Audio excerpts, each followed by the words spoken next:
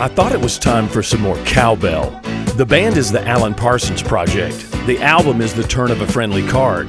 And each track on this project was inspired by the fact they were living in Monte Carlo. I wonder if the band saw any Monte Carlo El Caminos at the casino.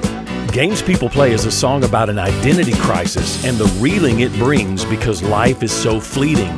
Where do we go from here now that all the children have grown up? How do we spend our lives knowing nobody gives us a damn?